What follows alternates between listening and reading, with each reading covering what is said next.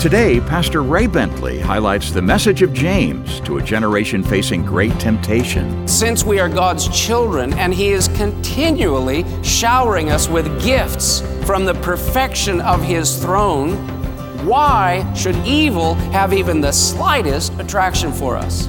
So take temptation, kick it to the curb, and walk into the light of the glory of God. That's what James is encouraging. Spread the news. All of His people coming down before the King.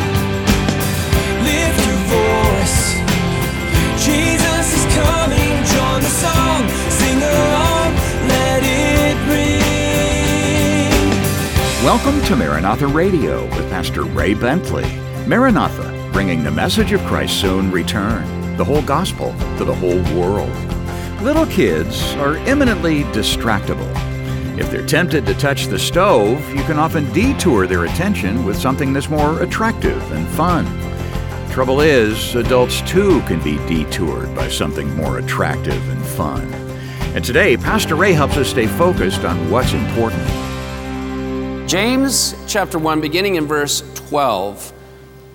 Blessed is the man who endures temptation, for when he has been approved, he will receive the crown of life which the Lord has promised to those who love Him. Let no one, when he is tempted, say, I am tempted by God, for God cannot be tempted by evil, nor does He Himself tempt anyone. But each one is tempted when he is drawn away by his own desires and enticed. And then when desire has conceived, it gives birth to sin, and sin, when it is full grown, brings forth death. So he's talking about, James realizes that the believers he is addressing 2,000 years ago were under a lot of pressure.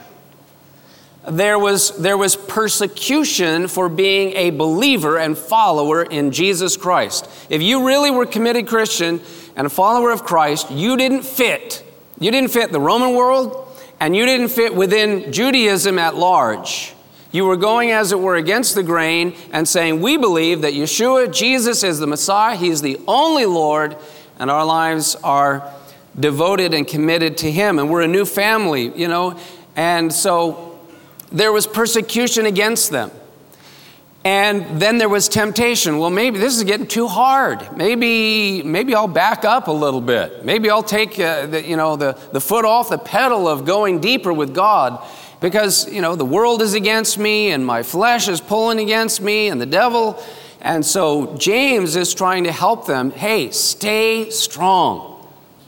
We're headed for heaven, guys. This world is not even our home. It's not going to ever get fixed totally down here the way it is. We're waiting for the coming of the Lord. We have a divine purpose. And the only way we can fulfill that divine purpose is if we're not getting pulled apart and distracted by all the nonsense that is going on around us. Now look what he says in verse 12.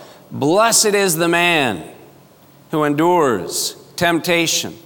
That word blessed means, oh, how happy is the man or the woman who endures, and that means has victory over temptation. Now, look up here. Would you agree with me? There is no greater feeling in the world than when you resist temptation and you surrender to the Holy Spirit and you walk in the ways of the Lord and you're in obedience and your mind is clear, your conscience is clean, your heart is set upon the Lord. Man, when you walk with the Lord, there is no better, it's the most incredible, amazing, marvelous, wonderful feeling in the world.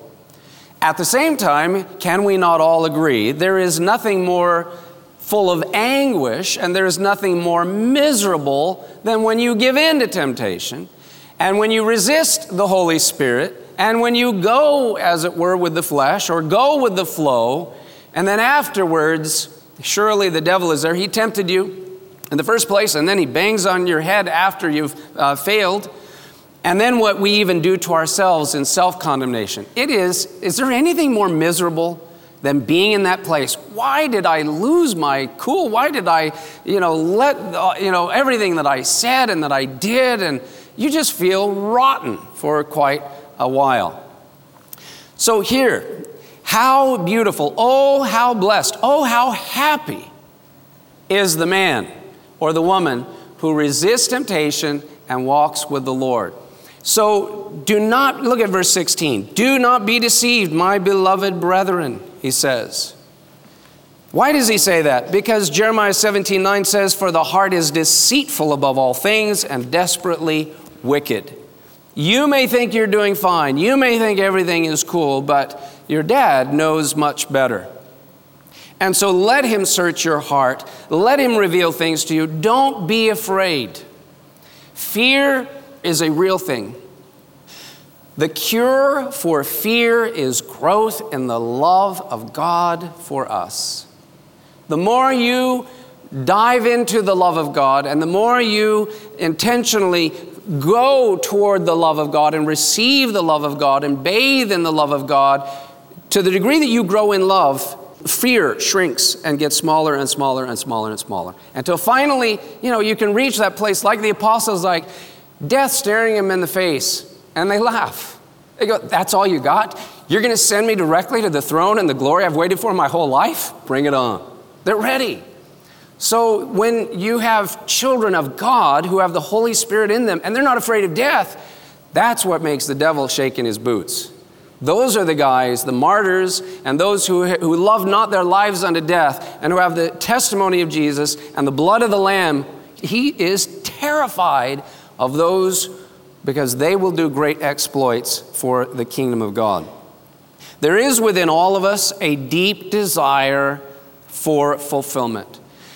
Another way the Bible describes it is there is within all of us this deep desire to be fulfilled and to be finally satisfied. We have this gnawing sense of frustration continually. That's because God placed eternity in your hearts. That's what the Bible says. Most people, they don't even know this. But because you uniquely in all of creation are made in the image of God. Eternity. How is it possible that eternity, which has no beginning and no end and no height and no depth? I can't explain it. All I am telling you is what the Bible says.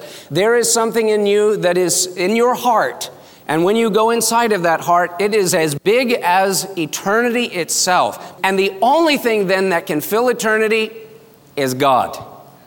You put anything of the world and the flesh and any stupid little imitation of this world in here, and you put it into eternity, you know what's going to, all the gaping emptiness is just going to be made that much worse.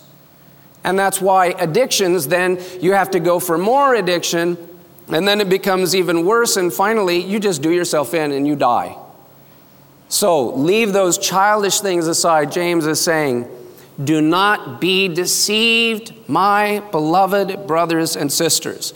Jesus said, if any of you thirst, come unto me.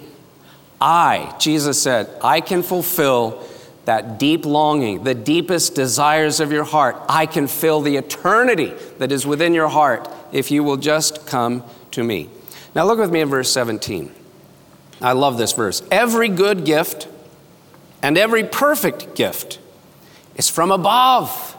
He's saying, not the stupid gifts that are offered by the devil and the wares of the world on the earth. Every good and every perfect gift is from above and comes down from the Father of lights, with whom there is no variation or shadow of turning. He's describing God and from heaven, look up. And that's where the gifts come that satisfy the heart. This phrase, the Father of lights, is an ancient Jewish title for God, and what it's referring to is God as creator. One of the things that we do learn, and from the Bible, that when God created, I love what I've read and been reading a little bit about Einstein. Albert Einstein, a very famous guy, a really smart guy, and he didn't like that there might be a God or believing in God, and he kept, everything he discovered kept backing him into that there was God. And one of the things about creation, when you start off with the emptiness and whatever started creation, which had to be bigger than the universe and more powerful just to get it going, sounds a lot like God. And the first thing created in that universe is light. In the beginning, God created the heavens and the earth, and God said, let there be light. In the Hebrew, it's more emphatic. God said, light be, and light was. Lights. And as the giver of light, he goes on to talk about the form of the sun and the moon, the stars and the planets, and all the rest. Now there's an interesting scripture, Job 38, verses 31 and 32. Let's read this scripture out loud together. Can you bind the cluster of the Pleiades, or loose the belt of Orion? Can you bring out Mazzaroth in its season, or can you guide the great bear with its cubs? Now, Orion is mentioned 3 times in the Bible, twice in the book of Job, once in the book of Amos. Orion is a constellation. And then the cubs and the bear and the Pleiades and all the rest. And then there's this funny little word Mazzaroth in there. Well, this is something that I've recently come to discover. If you look up the Hebrew word Mazzaroth in the Strong's Concordance, the Hebrew word is number 4216, and here is the definition given. Mazzaroth means the 12 signs of the zodiac. Weird. Wait a second. I thought that it was astrology and that was bad. Well, apparently, no. Zodiac is the Greek word, but Hebrew is an older language. And the Mazzaroth were 12 signs in the heavens. And those 12 signs told the story of the gospel. I learned that Josephus was a Jewish historian that lived 2,000 years ago, relative to the time of Christ. He wrote these books and the Antiquities of the Jews. There's 4 volumes. You can get them. He even refers to a historical reference to Jesus outside of the Bible to verify that he is a real historical figure several times. But he makes this other interesting notation where he wrote down and recorded the traditions prior to 2,000 years ago. What the oral tradition of the rabbis was passed down. And one of the unique things that you can find written in Josephus is this, where he wrote down what had been passed down orally by the rabbis. They said that when Adam and Eve sinned, they got kicked out of the Garden of Eden. And now they're out in the wilderness, and now there's thorns and thistles, and animals begin eating one another. They didn't do that before. The ground is cursed and starts being hard, and then man has to just survive and work to live, and then he dies and returns to dust. All of those things happen. You can imagine how depressed that must have been. But that then they say that God told his sons through Adam and then Seth and Enosh and on down the line, he said, look up to the stars, which is interesting. That's exactly what he did to Abraham. Look, Abraham, at the stars. But that when he did it with Adam's sons, he said, I'm going to tell you the story of how this is not over. I'm not done with you. I'm not going to wipe you out. I'm going to redeem your sons, your daughters, and the descendants of Adam and Eve. And I'm going to tell you the story. Here's picture number 1, 2, 3, 4, 5, 6, 7, 8, 9, 10, 11, and the last picture, 12, the story of the gospel.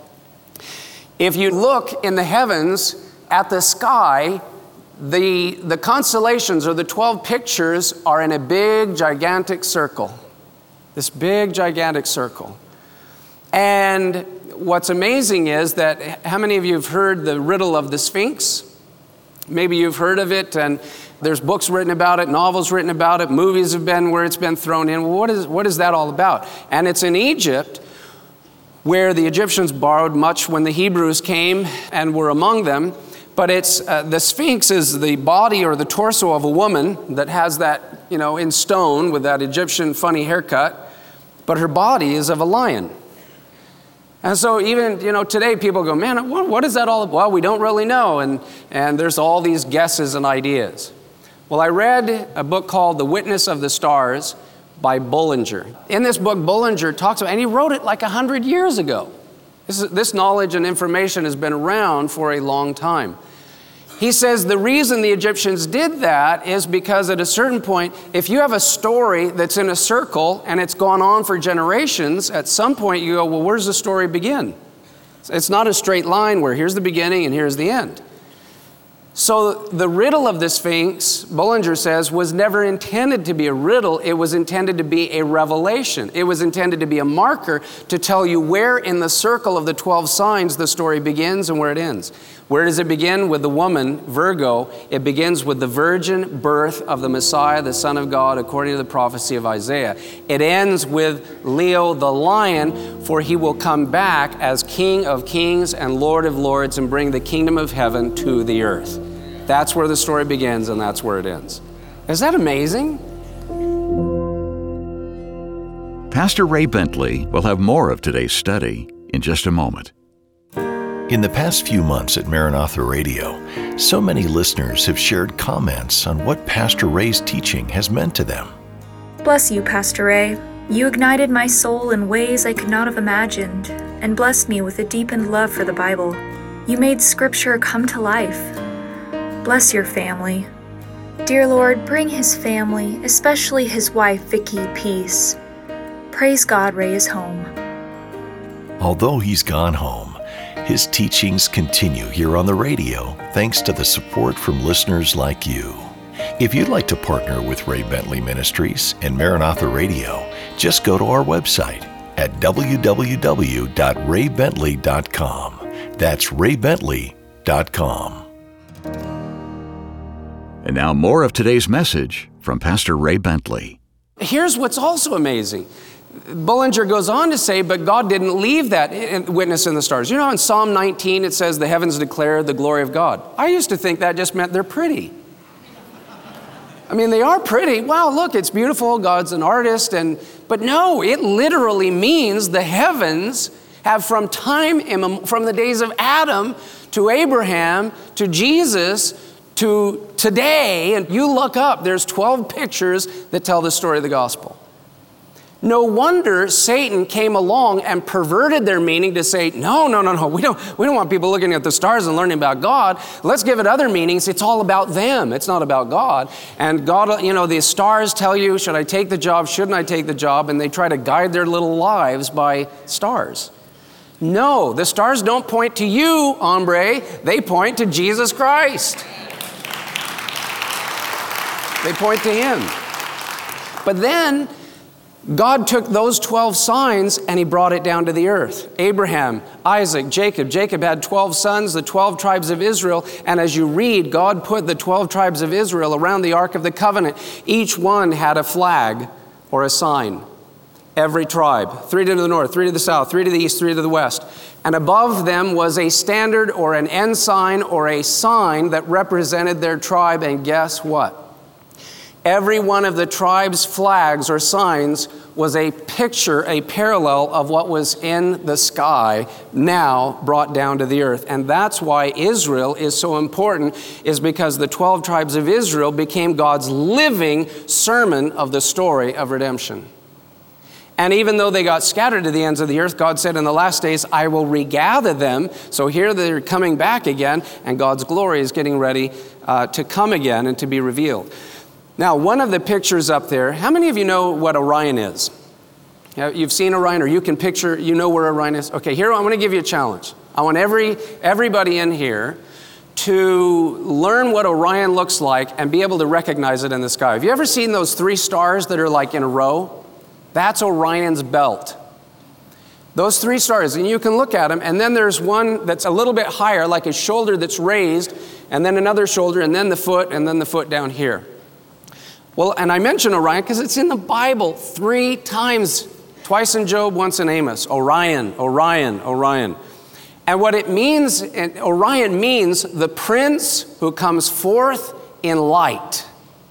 It's a picture of a prince whose arm is raised with a sword in hand, who's running toward the earth, and it's a picture in the stars of the coming of Jesus Christ to rule and reign on the earth.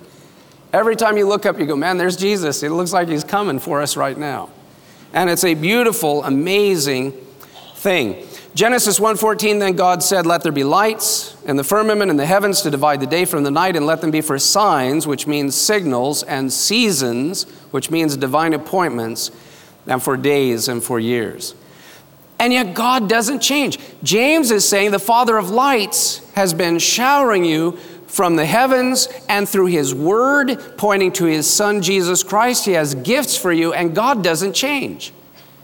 Unlike those sources of light, the magnificent as they are, the sun and the moon and the stars, they're like, variations, and sometimes it even fades. But God's glory doesn't. God put in the physical universe pictures of the spiritual universe, but when you see God and His light, there's no variation. It's just burning brilliantly, the Shekinah glory of the Lord. Malachi 3:6, for I am the Lord, I do not change. Therefore you are not consumed, O sons of Jacob. The Bible tells us God is light. 1 John 1:5, this is then the message which we have heard from Him and declare to you that God is light, and in Him is no darkness at all. And that light is the revelation found in Jesus. Hebrews 13:8, Jesus Christ is the same yesterday, today, and forever. Okay, implication. The implication is that since we are God's children and He is continually showering us with gifts from the perfection of His throne that are capable of penetrating and satisfying the deepest longings and the deepest desires of our hearts, why should evil have even the slightest attraction for us?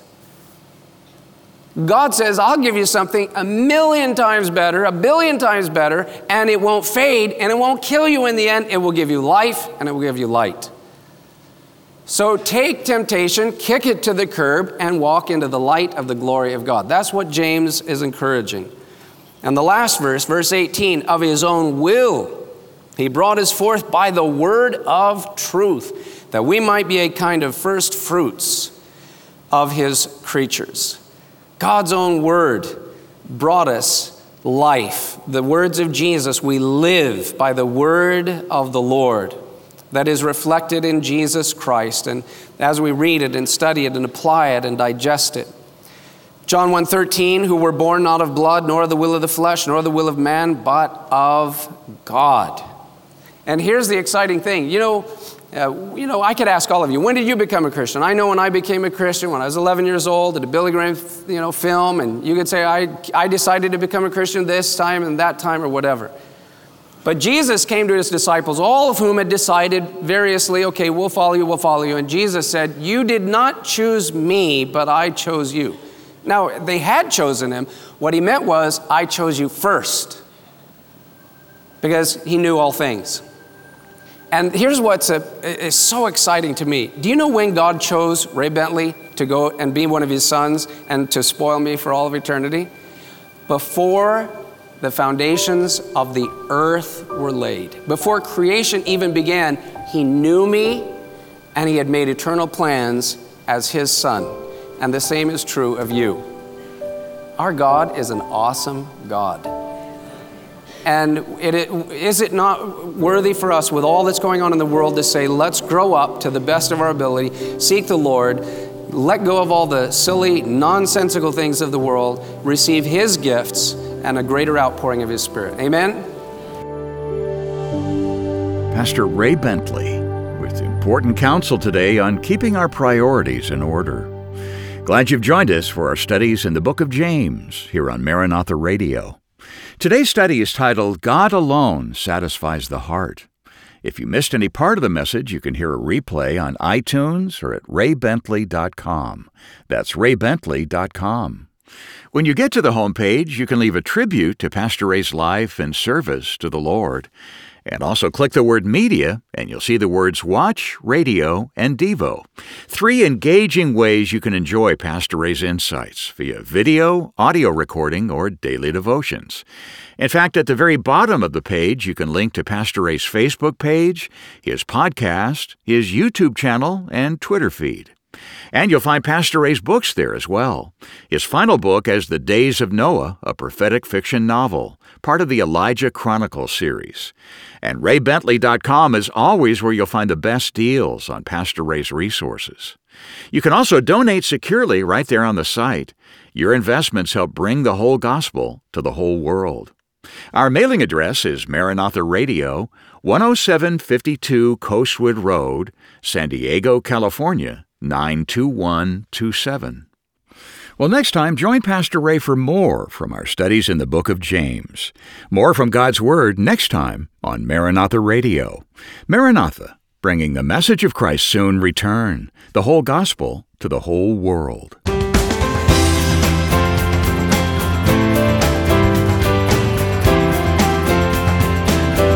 Maranatha Radio with Pastor Ray Bentley is an outreach of Maranatha Chapel, 10752 Coastwood Road, San Diego, California, 92127.